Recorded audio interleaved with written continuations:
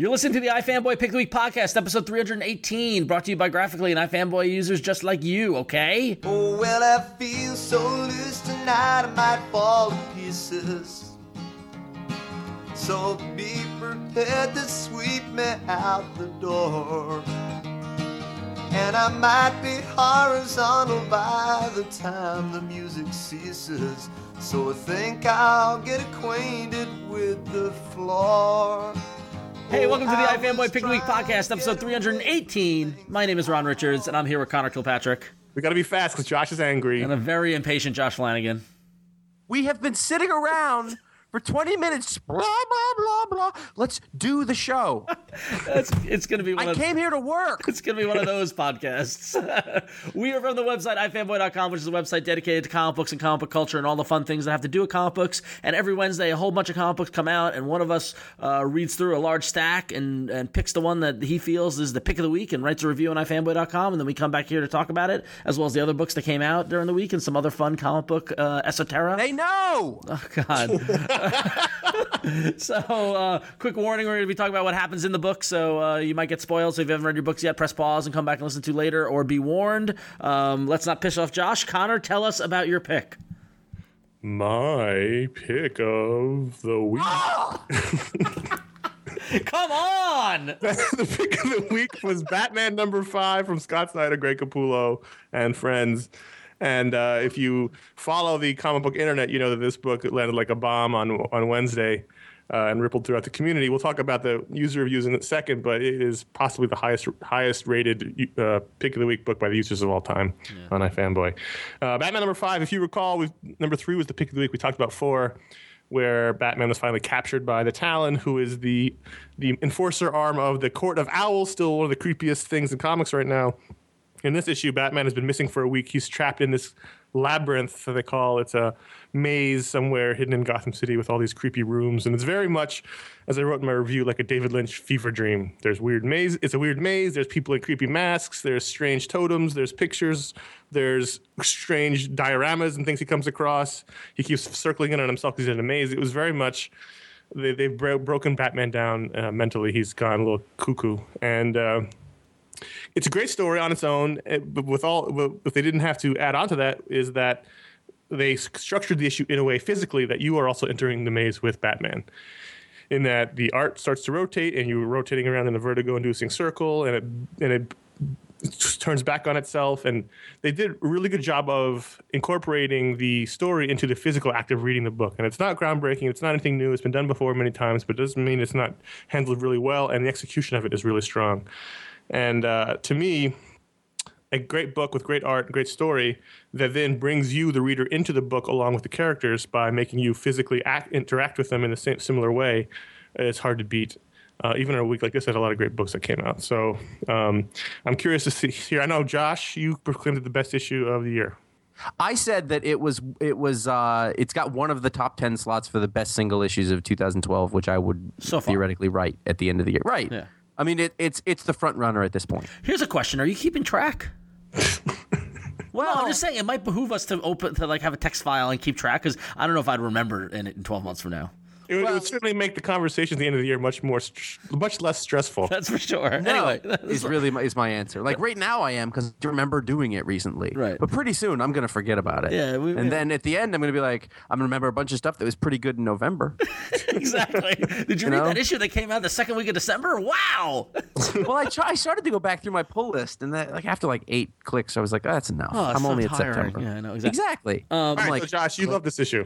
Anybody who sort of knows anything about my taste would know I'm really just not a fan of surrealism or dream sequences or crazy people walking around in the hallucinations they have in their head. For some reason, I just don't care about stories like that for the reason. But and I was reading this at the beginning, I was like, oh, it's one of these, and it's just not my thing.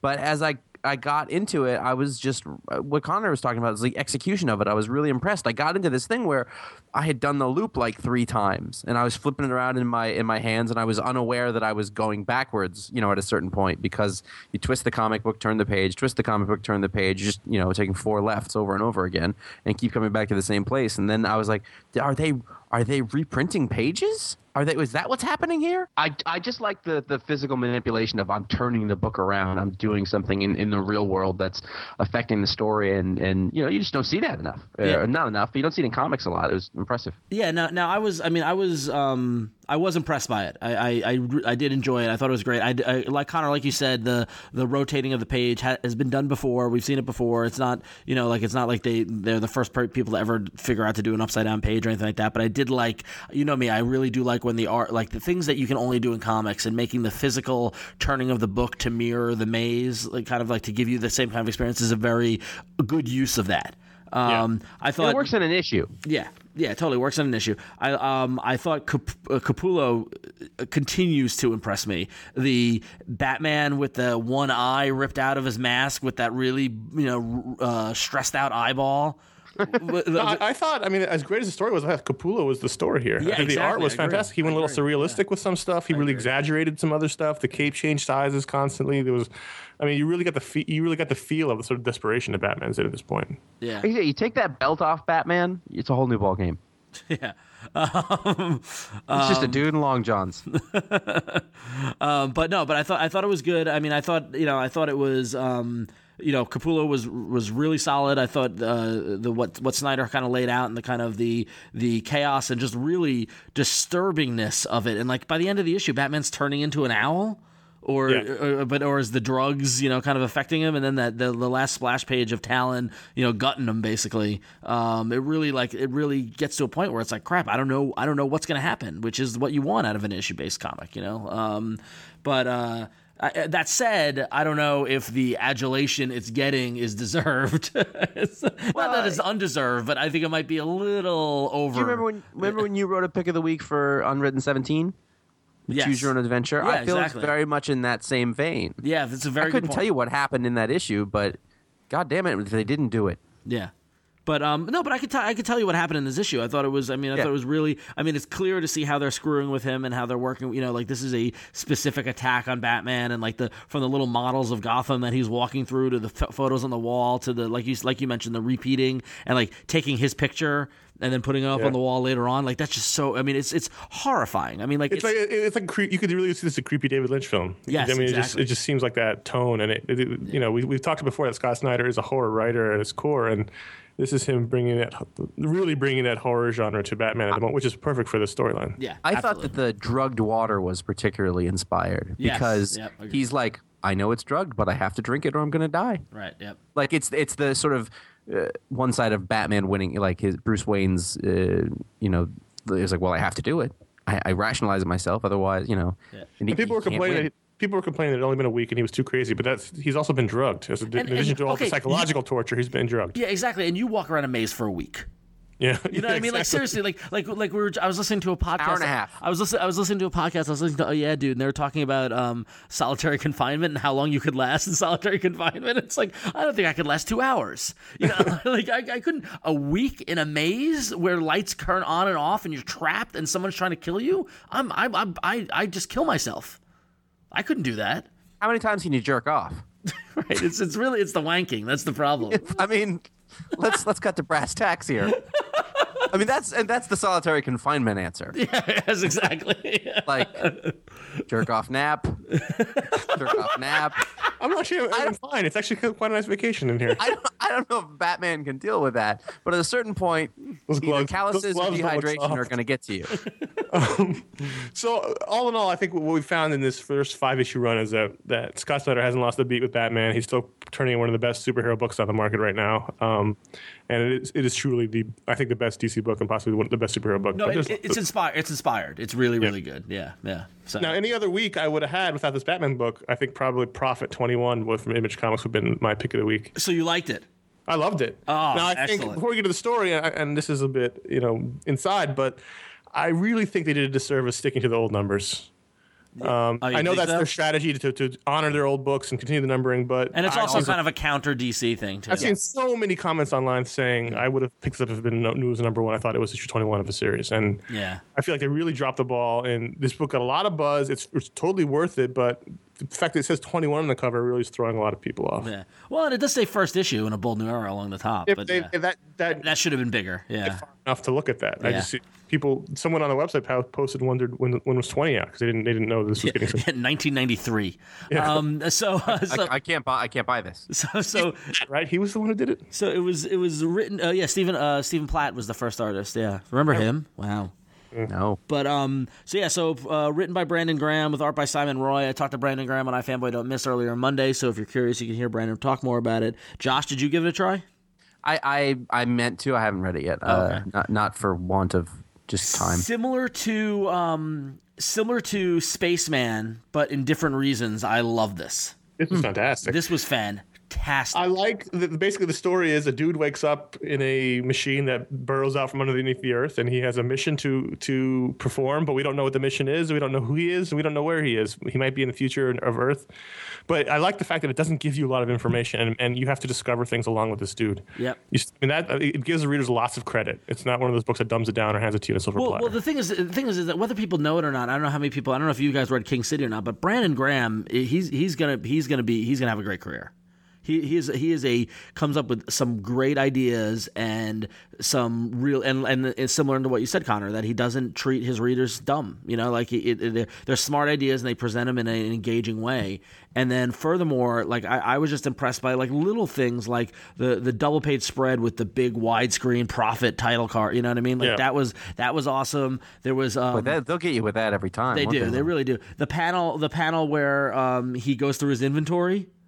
Great. Awesome. Yeah. There's a map at the end of it. There's a 2-page map that Brandon Graham drew, like of the layout and everything. And it's like, and it's really, and I'm seeing it described as kind of like a Conan meets future kind of Mars kind of story, which I could kind of see that. I mean, like because it's kind of human amongst different races and not really fitting in and things like that. But the idea is that this is Earth, and some of the ideas they're playing with about how species of Earth would evolve way in the future and kind of what would happen. I think we're really, really engaging. And this was just like, I'm trying to think of the science fiction author it reminds me of, and I want to say like Heinlein or somebody else, but I can't. It's on the tip of my tongue and I can't nail it. But it's amazing. James Patterson. Yes. Well, you think about it. We should talk about Simon Roy, who just killed it on this book. This is the most impressive been with an artist since, like a new artist I haven't known about since I read Orkstein. Yep. Yeah. This it's incredibly detailed. He does these big sweeping vistas, 2-page spreads, full detail. I mean, there's no skimping in this book. There's no character standing in front of a blank background. This is full details. This is crazy animals, creatures. There's a vagina face monster. Yeah. that he still has sex with. I was from top to bottom. I was really impressed. And I think if this is an indicator of this new Extreme relaunch that Image is doing, then I think we're all in for some really good comics. Yeah, which from the unlikeliest place. That's what I love it. It's like if I told you, listen, they're bringing back the Extreme line of books and they're bringing back Prophet, what your immediate reaction would be? Stephen Platt's available? Right, exactly. I've never heard of this. This was in a time you weren't reading comics. Yeah, it was like 93, 92, 93. But I had Prophet #1. I had the original. Remember the craze? Connor, do you remember the craze over that issue? Yes, that's what I remember. I don't think I bought. I might have. I have it. I have it in my collection. Probably. But anyway, but what's great is when I was talking to Brandon on Don't Miss. So they're like working on issue 7 now. Like they're so far ahead, and what they're doing is that they're just working with multiple artists. So Simon Roy, is going to be around, but then also we just highlighted the April Image solicitations, but so Prophet number 25, I think that comes out in April, or maybe 23. I forget the number, but Farrell Dalrymple is drawing. Nice. Yeah, and Brandon Graham's going to draw an issue, and they're keeping the book style. Exactly. They're keeping the book on time with multiple artists, but they're keeping the style and using those kind of indie artists, and it's great. I mean, and I love the Marion Churchland cover, which I thought was really good, and yeah, just this whole thing was just, it totally blew me away and was so unlikely. It's a science fiction action adventure story. Don't be scared off by the number. For all intents and purposes, it's #1 of Prophet. So if you're at all interested in that kind of thing, if you like Conan, if you like science fiction, it's what I think it's great. Yeah, seriously, and also so it's sold out. It's sold out before Wednesday. Like it's sold out at the distributor level. I'm sure they're gonna reprint it, but go get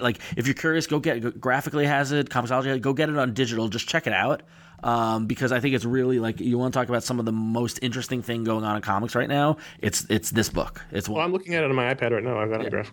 Yeah. So I'm so glad you liked it, Connor. I was so nervous it was going to be one of those things where I'm sitting here talking about it, you guys are just quiet, and then you make fun of me. No. It was really enjoyable. I got a kick out of it. Yeah, so cool. So Amazing Spider-Man number 678. I feel like we're kind of like in this calm before the storm, before the big kind of like Spider-Man event thing that they're gearing up towards, which I think is teased in this issue in an ad. Not event. The Punisher one? The Punisher not the Punisher one. The one with the supervillains, with Doc Ock. The end. In space? No, not the. Yeah, the global. Where's the ad? I can't find it. Well, there's an ad in the Marvel books this week for him. He's in space. No, that's not the one. They did a next big thing on it. They did a press conference about it. I forget what it's called. But anyway, there's a big Spider-Man story coming up with Doc Ock and all them, but this is a nice little 2-issue arc of an idea that I talked to Dan Slott months ago on an interview, and he told me when we hung up, when we stopped recording, he's like, "Oh, I've got this great story where there's going to be a portal into 24 hours in the future,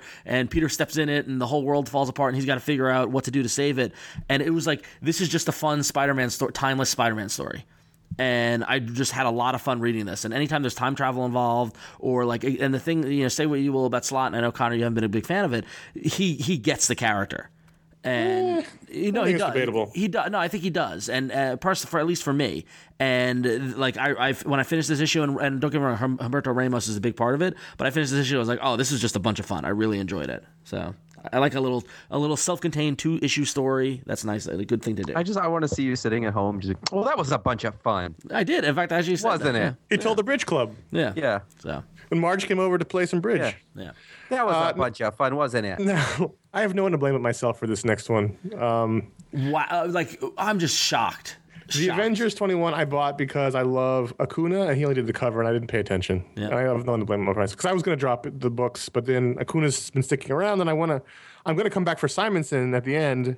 So I figured I'd probably dip my toe in every time I think an artist I like is on the book, and I didn't read that it was Gatiss, who I like, but he's not right for this. Well, yeah. Well, so you had Renato Gatiss, who we last saw in Wolverine. But then, like, I was complaining about New Avengers last week about how I felt like I've read that issue before. I'll get to the art in a second, but I read this issue and nothing happened. Absolutely nothing happened in this issue. Talk about decompressed storytelling. Basically, it picked up from the last issue where Hammer attacked the Avengers, and this was the issue how they took them all down. This did not need to be an issue. Nothing happened.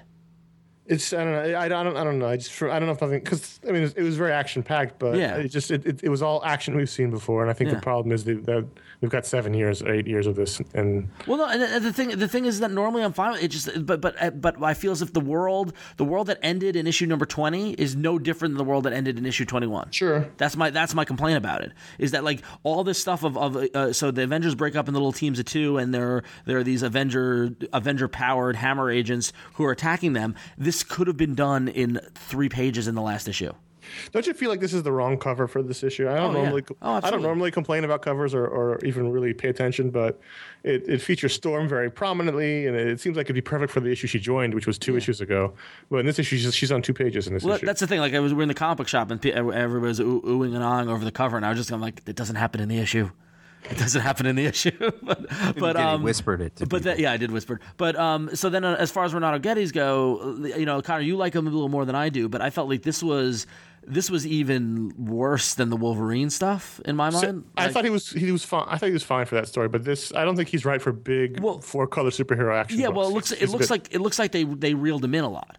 It looks like it's very simple, and really the only thing was there were 4 pages that had diagonal Neil Adams 1960s-esque layouts, which I thought, I was like, ooh, good layouts, but it almost felt like it was Renato Geddes trying to do a much simpler, almost like a Buscema style, which clearly isn't it doesn't play to his strong suit. I might just drop off totally until Simonson comes on. I had no idea they moved Acuna off the same way. It was like switcheroo, and just nothing happened. It's just really disappointing. Really disappointing. Yeah. Now, speaking of art changes, Daredevil number 8 was the second part of the Spider-Man crossover, and instead of the normal artists Rivera, Paulo you have Rivera. Kano, who has in the past filled in on books like Gotham Central and things like that. He's aping a sort of cartoony style. Well, I felt like he was a mix between Paulo Rivera and Marcos Martin. Like he was trying to be in the middle between the two. Well, Matthew Wilson was holding that down. Yeah, true. I think with the colors. Yeah. Oh no, Javier Rodriguez. I'm sorry, take it back. But same colorist either way. Yeah. Where was part 1 of this? Spider-Man. Spider-Man. Oh, okay. It said, I wasn't. It said on the first page, continued from Amazing Spider-Man 677. I don't usually read that page. All right, well, maybe you might want to do that. That's fine. But I fine. didn't feel like You didn't need it. I didn't feel like you really needed it. No, I didn't. I was totally fine. Other than on the front saying part 2 of 2, I was cool. Yeah. You know what I mean? Like I wasn't like, what the hell's? How did these people get together? Yeah. I was fine. And I mean, really, from a dialogue perspective, Mark Waid needs to be given another sort of award. Yeah. For having these characters talk to each other and interact. Yeah. Just over and over, on and on. And I think Kano did a fine job. I wasn't thrown off at all. There's some really interesting bits of cartooning. There's the page where the lasers go through the hallway and they both have to go up against the side, and this sort of wonky thing where Black Cat is on Matt's shoulders, and there's another couple more like that. It was fun. And the when, against the helicopter when Daredevil throws the billy club into the rotor and it knocks everybody out by spinning it around. That was awesome. I also thought the little gimmick that they're doing with the fact that Daredevil can't see and the hollow projector, I thought that was great. Like that scene where they turn on the projector and all the room fills with all the villains and Daredevil just smiles, and the next page they're all on the floor. It's like it's still Mark Waid's book. Yeah, you know, totally no matter who they put on. I mean, as long as the style stays similar, I don't think you can put a very realistic, shadow heavy kind of artist on this book and have it work the same way. It's a very light and fun book. And I don't mean that as a negative. And I think you need the kind of art on the book. And then Kano was close. Yeah. I think it missed some little bit of magic that Rivera it definitely was less than. And we're going to talk about that in a little bit as well as on another book. But still really fun. Yes. I had no complaints really at the end of the day about this book. Yeah. Still one of the best books on the market in my mind. Oh yeah. iFanboy, of course, is brought to you by Graphically.com, where over 5,000 comics from over 300 publishers, including Image, Archaea, Boom, Top Cow, Top Shelf. I could go on a while. There are lots and lots of comics and lots of publishers up there, and lots of day and date stuff. So we're talking about books from this week. If you want to check out those Image books or anything, you can go there. If your and pick store doesn't get that book, yeah. I mean, a lot of stores don't carry Image books or even books from publishers not even close to the size of Image. So if you or a guy's gonna go, well, I'm not gonna buy a Rob Liefeld book at number 21. I'm not gonna do it. Well, f that. Find a way around it. So the Graphically is one place you can do that. You can also check out Newsstand, where you can subscribe to to certain issues, and they'll be delivered to you automatically to your iOS device. We're on Nook. We're on Kindle Fire. And all the devices you could possibly need, Android or just on the web, even Facebook. It's all over the place is what I'm saying. Lots of technology. So you can follow Graphically at twitter.com/graphically or get over to graphically.com to peruse the selection. There's many, many different kinds of comics out there. And we can give you a good taste of them. So, something for everybody. Yes, definitely. Yeah. Cool. So moving on. So Wonder Woman, we knew it was coming. I talked to Cliff Chiang back in September, and he said that there would be a fill-in artist probably like around issue 5 or 6. So here with Wonder Woman number 5, we get the first fill-in, and it's Tony Akins, who is not bad, but after reading 4 issues of Cliff Chiang art, I was like, oh. It was to me, it was the same reaction as Daredevil. It wasn't bad, but not the same magic that you have with the This was the Matthew Wilson who held it down. Yeah. Same deal. Yep. It just, and the thing was that Akins did a good job of not aping Chang, but doing it in his own style, but making it reminiscent and kind of sticking with the style. But it's kind of like Connor. Do you remember when we saw Clerks 2? And I walked out of it going, wow, Rosario Dawson is an amazing actress. And it was only because all the other actors around her were just not good. It's like, wow, Cliff Chiang is great. Well, he's great on his own, but I think for me the story is still really compelling. In this issue, we've learned more about one of Diana's growing family of Zeus kids, because Zeus likes to drop his seed all over the world. So we meet one of her half brothers who has an interesting backstory. I think what the mythology that Azrael is building is really compelling. Would you like to see Cliff Chiang in all issues? Sure, but it's not possible. So I might as well have one guy every so often that fills in. I thought that the sort of second half of the issue, the sequence of her, having to go deal with the sea monster / Poseidon. When they're on the bridge talking to each other just before that, and she's got to strip down and do it. Like, that was a really good sequence. It doesn't look like it did before exactly, but there was nothing wrong with it. It was it worked totally well, and what Connor said, totally true. Yep. So real quickly, Venom number 12. I don't want to talk about the interior of the book, rather the cover, where the marketing department has decided to celebrate 24 years of Venom. And I just looked at that. And I was like, 24? The marketing department's killed Josh. Why? Wow. Why 24? That's hilarious. That's good spot. I'm gonna give you that one. This should be a special Eisner. I mean, like 20, okay, 25. I can get 20. I can get 24. 27 years of Venom. Like seriously, that gets a cover treatment. Well, Venom just finished grad school. You know why? It's because honestly, this is probably a telltale symbol that Venom might not be around in next year. And so that was somebody's solution. Like, we gotta goose these sales, guys. I don't know. Rick's writing his ass off. We brought a lot of good artists. Hold on, let me just say a number to you: 24. You like the feel of it?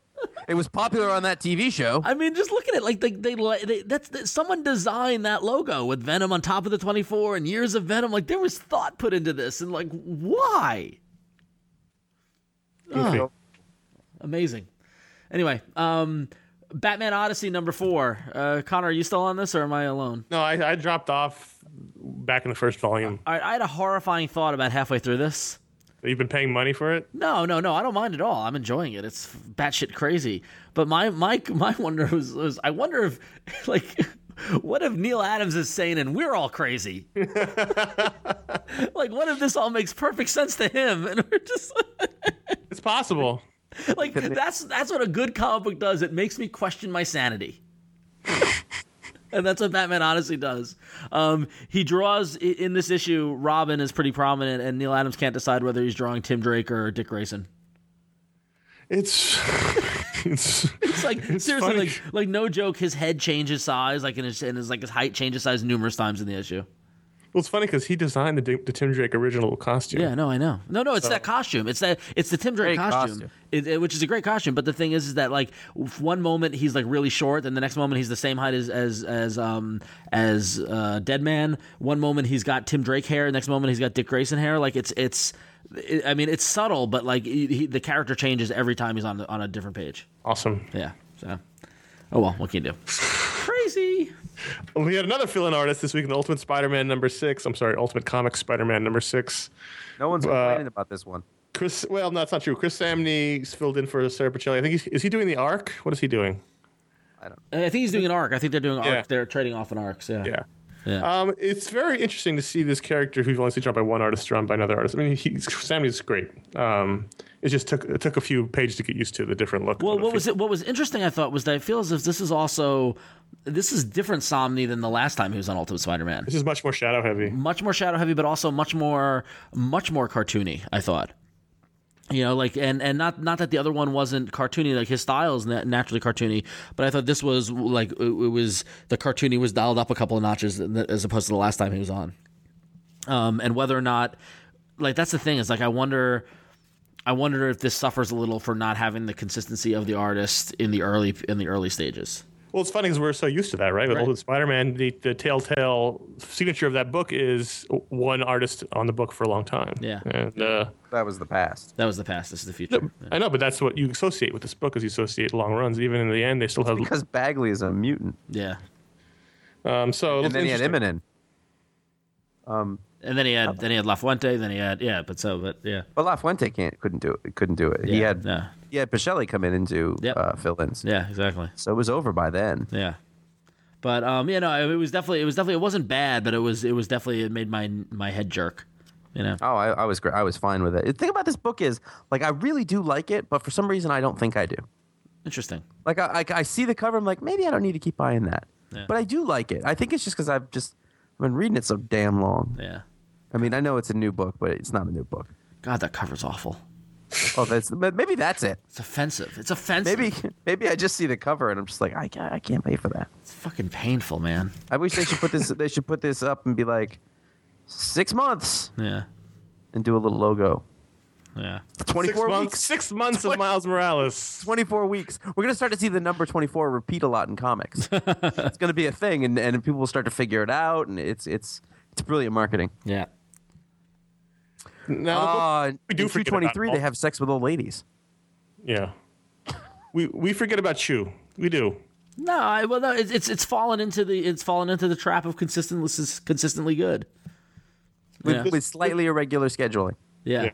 This was excellent. Yeah, this was great. This was really, really good. On every level. In this issue, you have Tony's girlfriend's ex-boyfriend kidnap Tony to force him to eat the remains of dead baseball players so that he can write a tell-all book about their sexual exploits, which is awesome. And gross and funny because Chew just feeds them fake information because there's nothing forces him to tell you what he sees. Right, yeah. he's basically telling them what they want to hear, what he wants to hear, yeah. And meanwhile, his old partner's partnered with a lion. Agent Colby's at the USDA, and where they've got what's great about this is we talk about the things that Guillory does in the art. And this issue had me laughing from the art alone numerous times. Like so I guess at the USDA they pair up human agents with cyborg animal agents for some reason. And so Agent Colby's got the lion, but in the background in the third page, his boss is yelling at him in the background there. And also the USDA is all women. He's the only man. Huge boobs. Yeah, with huge boobs. Yeah, they all. And in the background of this, there's two agents, and one of them is carrying the platypus guy from Phineas and Ferb. And the other one's partner is a flying squirrel.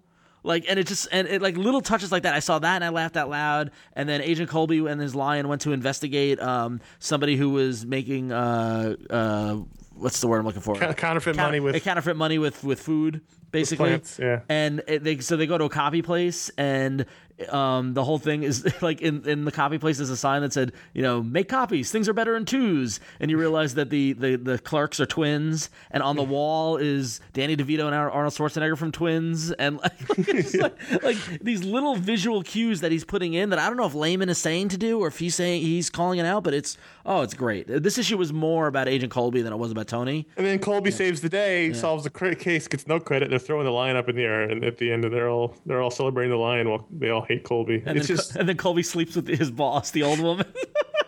Which is great. I like the leaps in, like, they don't explain why is he working with a lion. Doesn't matter. Yeah. And there's no story about how Colby. It's just that he did sleep with her. And I love I love on that page her underwear's on the floor and it says Granny Panty.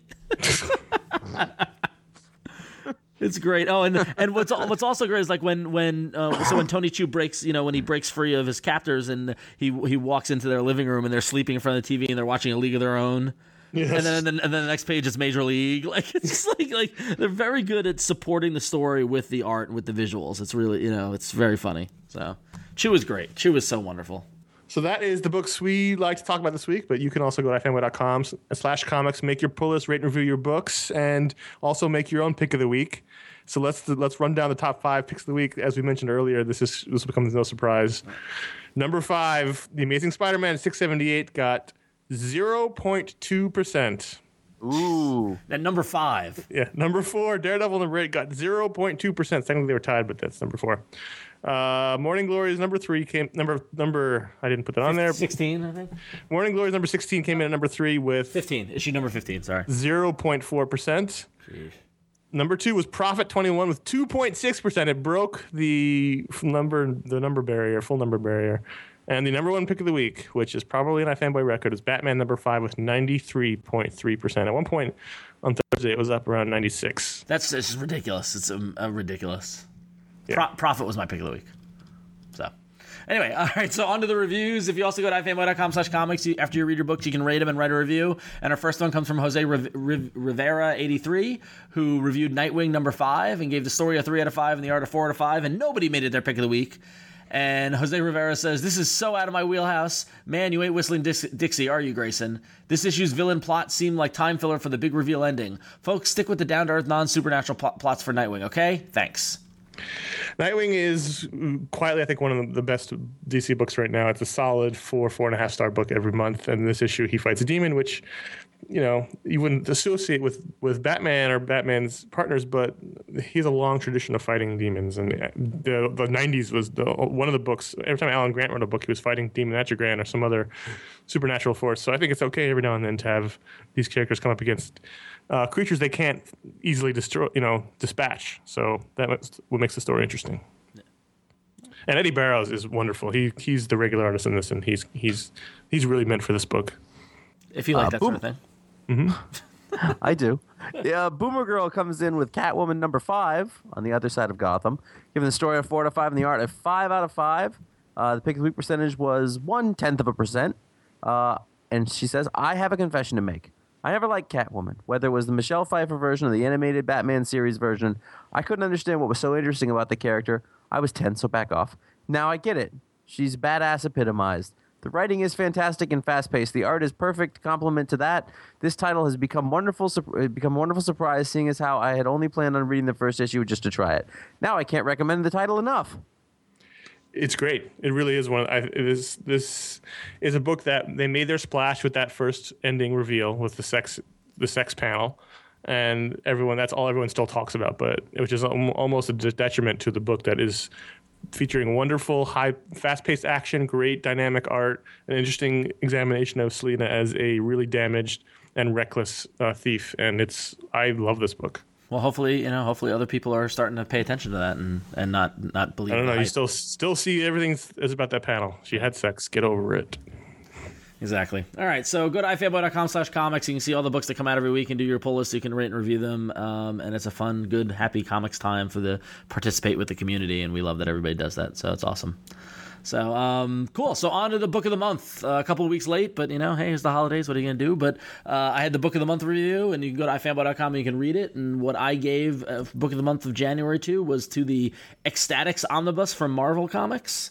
Written by Peter Milligan with art by Mike Allred, Nick Dragotta, Darwin Cook, and a whole bunch of other people that might surprise you in terms of what's actually in here. And so why did I pick that? Why did I pick Ecstatics? Mainly because there's a lot of discussion and a lot of argument over what should get the omnibus treatment and what should get the absolute treatment and what's an important story and what's an important book and things like that. And honestly, I think in terms of looking at the 2000s as a decade in comics, I think Ecstatics was one of the most important books that were published in the 2000s. Agree. It epitomizes an era completely. It really, really does. And what it represents is where Marvel was like around 2000, 2001 with Joe Quesada just taking over, particularly with this book, Axel Alonso coming over from Vertigo, going after some creators who are some of the biggest names in comics right now, who at the time were risky choices, and basically Marvel just kind of giving everyone the finger and going, we're just going to do whatever batshit crazy idea comes into our head. And not recklessly, though, but with like a focus on good story. And basically Marvel, 10 years ago, Marvel would surprise you.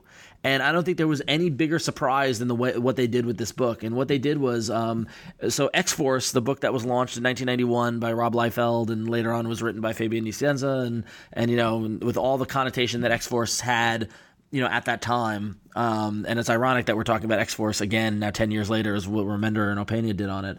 But different book. I'm sorry? It's a different book. Yeah, no, it's totally different. I mean, a little bit different. But X-Force at the time was a legacy title. It was around, issue 120 or so, and it was starring, the same kind of group of characters, which are, Cannonball and Moonstar. Basically, it's what the New Mutants kind of grew up to. Sunspot, those kind of guys. And I was reading the book at the time. This is 2000, 2001, and I'll be honest, it was getting a little tired. They were trying to do different things with it. They'd done that Counter X thing, which didn't work. The Warren Ellis, Brian Wood thing, which kind of blew up in their faces, and the book really wasn't really going anywhere. And then what they did was, with little to no pomp and circumstance, with little to no warning, they released X-Force number 115 was the last issue with the old team, and then X-Force number 116 comes out, and they changed the creative team to Peter Milligan and Mike Allred. Completely new characters, completely new paradigm, completely new story, no warning whatsoever. And Whiplash, everyone. Yeah. I mean, this is a mainstream X-Men book, and they went super indie with it. Yeah, and everybody freaked the fuck out. I remember that. And basically, what they did was they took the premise, which was a premise that had been done. It wasn't brand new, but was unique in terms of its execution. But the idea of what if you had a group of mutants who had powers and flaunted them and became celebrities because of it. And they had a PR agent, they had an agent, and they would stage their battles and make sure there was coverage, and they'd go to movie premieres and things like that. Merchandising they were worried about. It was yeah. And they weren't likable. Yeah, no, they weren't likable at all. And then on top of it, no one was safe. In fact, the main character who, when the book launched, there was the dude, I forget his character's name, but it's the dude with the yellow bottom half of his face, the yellow mask. Mm-hmm. He was kind of positioned as the leader. He was the main kind of guy. He was, the dude. And by the end of the first issue, he's dead, ripped in half. Yep. So it completely would, send you in one direction. You think you know what's coming, and you could never anticipate what was happening, what would come. And that was one of the greatest things about it. And for a few years, we got a nice healthy run. After I think what was the issue? After issue 129 of X-Force, they rebranded it and relaunched it as X-Statix, and it went for another 26 issues. And then in addition to that, there was a bunch of little one-shots and miniseries and things like that. And you had people like Darwin Cook, Sean Phillips, Marcos Martin, Nick Dragotta, all doing art tours on this. But at the end of the day, the artist that X-Statix is most known for is Mike Allred, who now many of you know from his work on Madman, as well as on iZombie over at Vertigo. But this was truly like Mike Allred is kind of the poster boy for like pop comics, and this was truly like as pop as it got. In terms of the characters were pop stars, kind of publicity hounds, and there was no better artist for this than Mike Allred with his like very simple, clean, modern kind of art style, and it's just some of his best work, some of his career's best work. And this really deserves to get this omnibus treatment. I mean, to get over 1,200 pages of content in one volume that looks as beautiful as this does, it's a steal. Yeah. Well, maybe at $125, it's not a steal, but it's the thing that it stands out for me is I read it for a while. It's not my favorite thing of all time, but what it represents as a time in comics when Joe Quesada took over Marvel after having done Marvel Knights, everything was on the table, and it was like they had just rated the best of people who were doing mainstream independent comics. This is when Bendis came in. It changed everything, and since then, Garth Ennis on Punisher. This was. You got a feeling that literally anything could happen with any book, and no rules were sacred, and nothing could, anything would go. Yeah. We were excited about books all the time, and the stuff was coming out, and you didn't know what to expect from any given book, and they were trying new things and moving things around, and it feels a lot now like they're just trying to hit on the formula to make you feel what you already felt before. Yep. That's what comics feel like right now. And I know, and that mainstream comics, the sort of big, the big names in comics. Obviously, that's not happening at smaller publishers and things like that. But this was at Marvel, because Marvel was trying to claw their way out of bankruptcy, out of not having any money. And it was a wonderful time. When you ask, like the time in comics that I've lived through that was the best, it was late 90s, early 2000s, man. That was like the golden age. Yeah, I mean, like anything could happen. It was surprising. There were risks being taken. There were creators that would never have gotten a shot on this kind of stage getting a shot. It really was a testament to the ballsiness that they had at the time, which honestly I think that they should, not to be too negative, but I think Marvel should go back and look to see what they did then and kind of see, look at what they're doing now and see what the difference is, because I think that they've lost a little bit of that spirit, but we're not talking about today. Well, no, but I feel like when they do that today, the market doesn't reward them for it. Yeah, exactly. So it's a little bit of Marvel and it's a little bit of the readership. I don't know what changed. Something around Civil War changed. Yeah.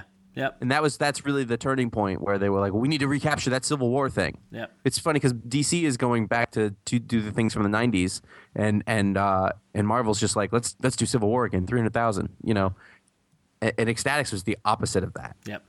Absolutely. Really, really, like just an amazing time. Yep. So, X-Statix Omnibus, you might have heard about it, talked about it. It's the kind of thing where, like, this is now, 10 or so years later, it gets collected. That's the right amount of time. Like, enough amount of time has gone by where, like, it's hard to get in back issues or the trades might have gone out of print or whatever. And now this is your opportunity just to get everything and to just kind of bask in it. And they did, Marvel did a really nice job. The reprinting of the issues are really nice. They've collected pretty much every appearance of X-Statix and all those miniseries, and every cover is listed in the back, and there's some extras and things like that. And there's a great foreword by Pete Milligan, who is a great writer. I mean, like, when the crazy out there, I know some of his stuff is a little shaky here and there, but when he's really out there and kind of unfiltered, he can come up with some amazing ideas, and this is a great example of that. So, and really, it was the closest to a X-Men Vertigo comic. Mm-hmm. Really, absolutely. So, yeah. Cool. So go to ifanboy.com, read my review of Ecstatics, and you can go pick it up. It's up on Amazon. You can get a discount. I mean, I know it lists for $125, but you can get a pretty deep discount on that through other places like Amazon or discount. Flipster, places like that. Yeah, in stock trades or whatever. So, yeah. Cool. Let's do a couple emails while we're still here, while Josh is still with us. Come on! Deshaun Bowen from Knoxville, Tennessee writes and says, do you believe that the superhero genre of comics will move into the future in the next decade or so? Will the Children's Crusade become the present? Will the current superheroes retire, or will Steve Rogers, Peter Parker, Superman, etc. be around forever?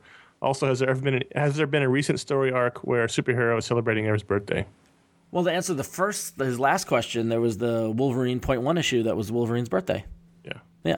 So of course they celebrate birthdays every. It's not unusual. They just don't tell you the number. And to Never answer, shot at how many candles are on the cake. Never. Yeah, they never shot at that. But with Wolverine, we know he's been around since 1800, so it's kind of like what like it's, yeah. But as far as will current superheroes retire? Will there be a next generation? That's never. I mean, no, it's never. It's never gonna happen. No. They did that in DC, sort of. They retired Green Arrow and Green Lantern and Flash, and then they all came back eventually. And these are the characters. Yeah, you might get glimpses of the future, like we've seen. You might get stories set in the future, but like the thing is that comics is interesting because time moves very slowly, borderline to the point of it being frozen in time or adapting to the times that we're in around us. But Steve Rogers is going to be Captain America, Peter Parker is going to be Spider-Man, Superman's Kal-El's going to be Superman. That's not going to change because those they're icons. I mean, the real trick, the motivating factor in superhero comics is maintaining a status quo while appearing not to. That's really the thing to remember. Yeah, I mean, like when we had a different Captain America for a couple of years, Bucky was Captain America, and then look, Steve Rogers came back. So. But even Bucky dressed like he was from the 70s. Yeah, they're also bigger than comics too. They're maintained because they are pop culture icons as well as comic icons. And you might see a story like in the early '90s when Batman's back got broken, and Azrael, what was his name? Yes, Azrael, the cat from Smurfs took the mantle. Gargamel. Gargamel's cat. But no, they might change who is Batman or who is Captain America, but it's always going to go back. It's going to get the reset button always gets pressed. But that's no different than Mickey Mouse doesn't get old. None of the especially with some of those laws to the public domain. As long as Disney's in charge of public domain in the United States, then none of these pictures ever go Did you see that they just updated it again now? Yes. Yeah. Oh, they changed the law again. So you still keep a trademark longer than Jesus. Anyway, but which is tough because I had a whole plan about how I was going to steal the Mickey Mouse. All the stuff I was. Ron had a whole Mickey Mouse plan. Yep, and he just exactly. He had this whole thing on his wall. He just tore it all down angrily. I've just been waiting for it to go into public domain. It was going to make us millions, guys. Very forlornly stuffed it to his garbage can. Yep. Took it outside in the street, dumped it. But yeah, I don't think that's ever going to happen. Little kid came up to him. Hey, mister, is that Mickey Mouse? And you just looked at him and went, no, kid, it's not. Go on, get. Just another case of big business getting coddled by the government. All right, next email.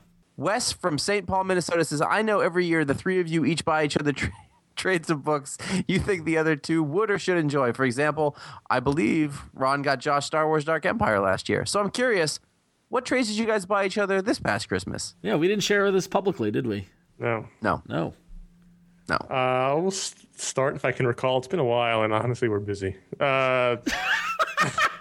That was great. And honestly, we don't like each other. Remember. We don't like each other very much. Yeah, listen, I don't really like these two guys. I unwrap paper. I just throw it in a pile. I don't look who it's from. Yep. I don't know. Well, I got Josh the Magneto Testament trade. Yes. And I got a Tintin book. And I think you got did you get that for both of us or just? I got you both a Tintin book. I love the Tintin book, by the way. The Tintin book was awesome. It was awesome. I figured you both would like that. And I got Josh the Magneto Testament trade, and I got Ron. A Wally Wood book. Yes, a book on Wally Wood, which is awesome. Yes, a book about Wally Wood. Yep. Ron's hard to shop for. Ron is. There's tons of things that Josh I know hasn't read or won't read. Where Ron's like, fuck, he's got everything. Yeah. So are you. I got Connor. I got you that Stan Lee book. Yes, which was amazing. Yeah, Spurgeon and that other guy. The biography of Stan Lee, which was fantastic. I read it in book. 2 days. It was great. And I think a movie. I got you a movie, so that doesn't. Yeah, you really got count. me JFK. Great. You needed it. I needed it. I did need it. I was going to buy it myself. No, it was good.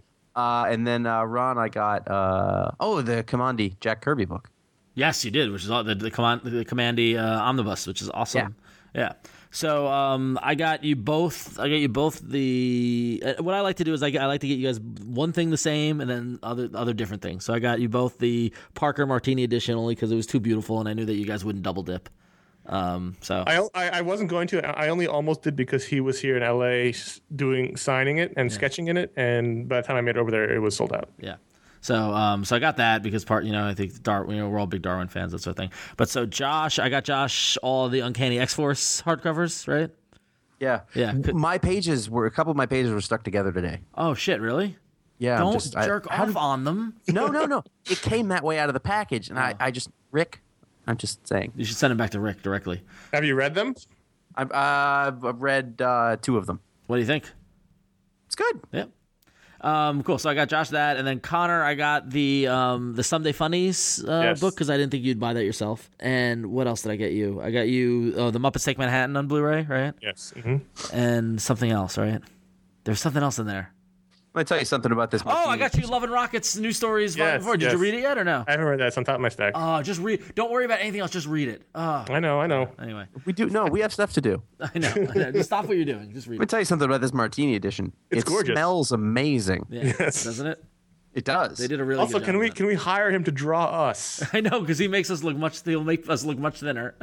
And just awesome and badass. I mean, he does a drawing in this book of a bunch of comic creators doing a roundtable interview, and everyone looks awesome. And the drawings he did of actors who played Parker, like the Statham painting. It's not fair how good he is. It's not fair. Yeah, it's not fair at all. He's the Mariano Rivera of comics. Yeah, exactly. All right. Josh, he's a baseball player. I watched Moneyball and I had no idea what was going on. Did you really? Yeah. No, I mean, I knew what was going on. Did you like it? Yeah. I thought it was going to be better than it was, but I don't think it was bad, if that makes sense. All right. Fair enough. I thought it was really interesting. Like all the shots, there was no, everything was shot really cheap. It was just like them in the clubhouse. Whenever they showed people playing baseball, it was either bought footage or it was just like this weird backlit footage of just that player on the field by themselves at night. Yeah. I was like, they're not going to, they spent no money on filming that, which is fine. Yeah. That's the only way that movie gets made. Yeah, I know. Yeah. They paid a shitload for that MLB footage, I'm sure. I'm sure. Yeah, especially the ones of the Athletics and all that. Yeah. So that was the movie where you're like, oh, now Brad Pitt and Robert Redford are basically the same person. He's great. Anyway, all right. So if you have any questions, you can email us at contact@ifanboy.com. Because we talked about the book of the month, we're going to skip the voicemails, but you can always call us in at 1-888-FANBOYS. It's 1-888-326-2697. So in case this podcast isn't enough, and you know it's not, you need more things to listen to. I know. I got to hear you guys yammer on some more during my week. I know, exactly. Yeah. So you got to listen to iFanboy Don't Miss, which is a companion podcast of ours, it comes out every Monday, where it's short, 15-20 minutes of us talking to one creator about a book you absolutely cannot miss coming up this Wednesday in comic book stores. Last week we talked to Brandon Graham about Prophet, so if you read Prophet and you want to know more about it, listen to Brandon talk about it. Very interesting conversation.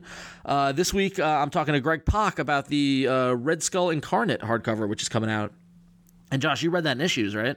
I did. It was one of the best things Marvel put out last year. Yep, exactly. So very quietly, very kind of under the radar. So if you're curious about Red Skull, come back to ifanboy.com on Monday. Check out the iFanboy Don't Miss and listen to my interview with Greg Pak, or go to iTunes and subscribe to it and listen to it there.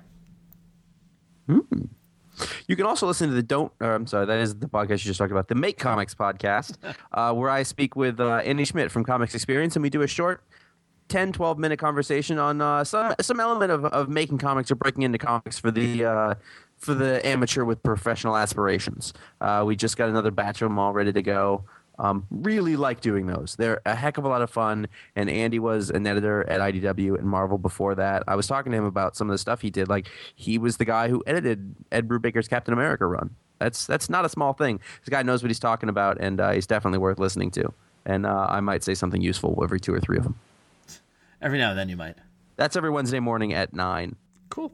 Or anytime after that. That's kind of how the internet works. And where can you find that? You can find that at ifanboy.com. Is that my next thing that I'm doing? I'm still looking at this book. Sorry. You brought up the martini, and I started looking through it, and I literally became mesmerized. I'm just like, oh yeah, Lee Marvin. Go to ifanboy.com. You can read the Pick of the Week review that Connor wrote. You can read the Book of the Month review that Ron eventually got to. And you can read more in-depth discussion, and you can find out how much people like or don't like the new DC logo. but it doesn't matter because it's here and you're just wasting your energy. You can check out all the other stuff that's going on there. Weekly sketch up, letter column, DC histories, really good recurring features and stuff that we have coming up all the time. You can find out who we are, about us, and where to hook up with us in the social networking and comment on every single thing that we put out. We put a ton of work and love into that website, and if you don't go there but you listen to the show, you're just missing out. That's all there is to it. And we don't have a video show. You can email us at contact@ifanboy.com or leave a voicemail at 88fanboys 326-2697 with any questions, comments, concerns, discussion topics. And we have been talking about the video show, so it's not coming back soon, but it is we're talking about it. I keep sending emails. We'll respond to them. I'm really enjoying not having to edit video. until you put those little flags on them that say I have to mark that I received it. No, I never do that. You're not getting anything back. I don't use Outlook. Fuck that shit. I know. Anyway, so if you like what we do, go to iTunes and write a review of this podcast as well as the iFanboy Don't Miss podcast. It's a great way to spread the word about podcasts that you enjoy, and also spread the word amongst your friends. If you got friends who read comics and they're not checking out iFanboy, tell them go check out this good website. I dig it. Everyone in the iFanboy community has been instrumental to helping spread the word about iFanboy. We really appreciate it. Want to keep it coming.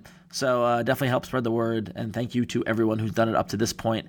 My favorite thing, we got a little time, so I can vamp a little. My favorite thing from the DC logo thing was the people who freaked out at the mock-ups thinking that Batman was going back to the original numbering. I was like, yes. I saw that too, and I was like, oh. People were freaking out. We got emails about it. I saw Scott Snyder dealing with it on Twitter. I mean, it was awesome. That was great. It really was. Yeah, that summed up everything that's great about comics and the internet. I love it. That's the first issue that you're looking at there, They're all the covers from issue 1, yeah. Yeah. Oh, God. Anyway, so until next week, I'm Ron. I'm Connor. And I am Josh. Thank you very much. Are we done? We're done. Fine. Lip service, that's all you'll ever get from me. Well, how could you believe I'd take you seriously? With your cheap rewards, your blackmail, and your comical rage. But just remember, you'll only be the boss so long as you pay my wage. Just remember, you'll only be the boss so long as you pay my wage.